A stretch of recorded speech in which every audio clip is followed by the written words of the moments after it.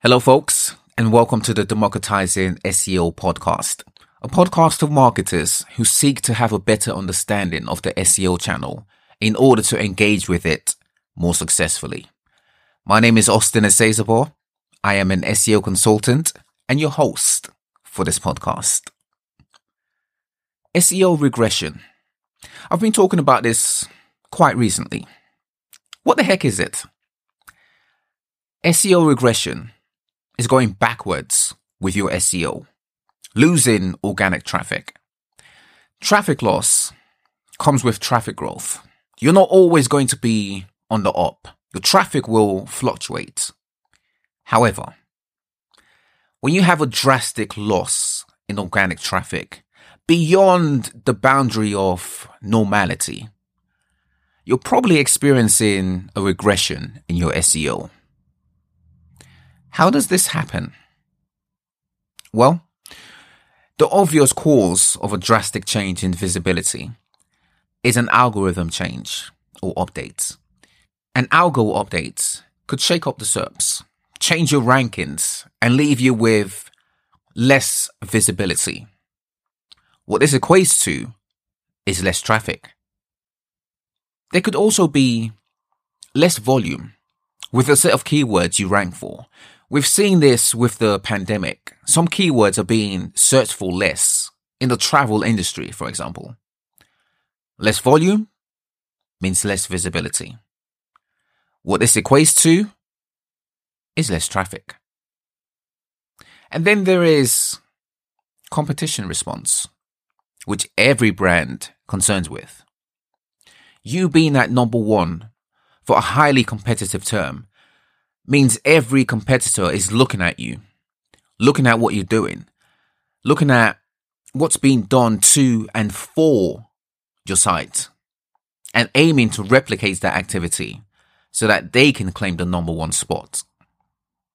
If a brand competitor makes changes to and for their site and Google suddenly favors them over you, you lose rankings, you lose visibility.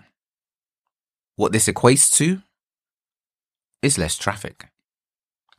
All of these things can and do happen, which can make your SEO regress.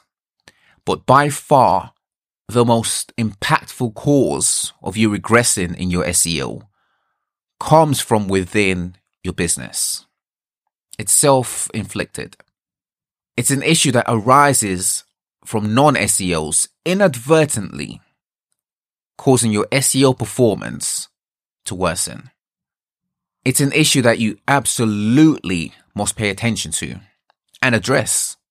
You see, whilst the goal of SEO is to bring in more traffic, qualified traffic, of course, by improving your site's performance, there is also a big need to prevent the loss of traffic by avoiding your site being screwed up to the point where its ranking ability is compromised. By compromising your site's ranking ability, you regress your SEO. How do you compromise your site's ranking ability? By having a low awareness of SEO within your business. SEO, you see, it's not like other digital marketing channels. No, it's special, unique. It's so unique, its performance can be affected by any and everyone who has a touch point with your website. As such, any and everyone has the ability to impact the performance of the SEO channel. So it stands to reason then that the more awareness of the channel you have outside of the channel, the more you increase your site's ability to rank well and stay ranking well in the SERPs. Unfortunately, the standard approach to SEO is to have and keep it isolated as a channel. Even worse is that this approach actually works and works well until it doesn't. And when it doesn't, it's too late. Why is it too late, you may ask? Simple. SEOs fix things, issues on a website. This is the default of SEO. It doesn't have to be, but since its inception, it has been. In order to fix issues on your website, you first have to identify them, right? This is why audits are typically the first step with SEO.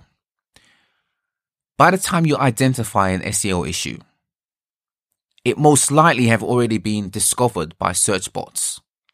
And as such, it's most likely already impacting the way your site ranks in the SERPs.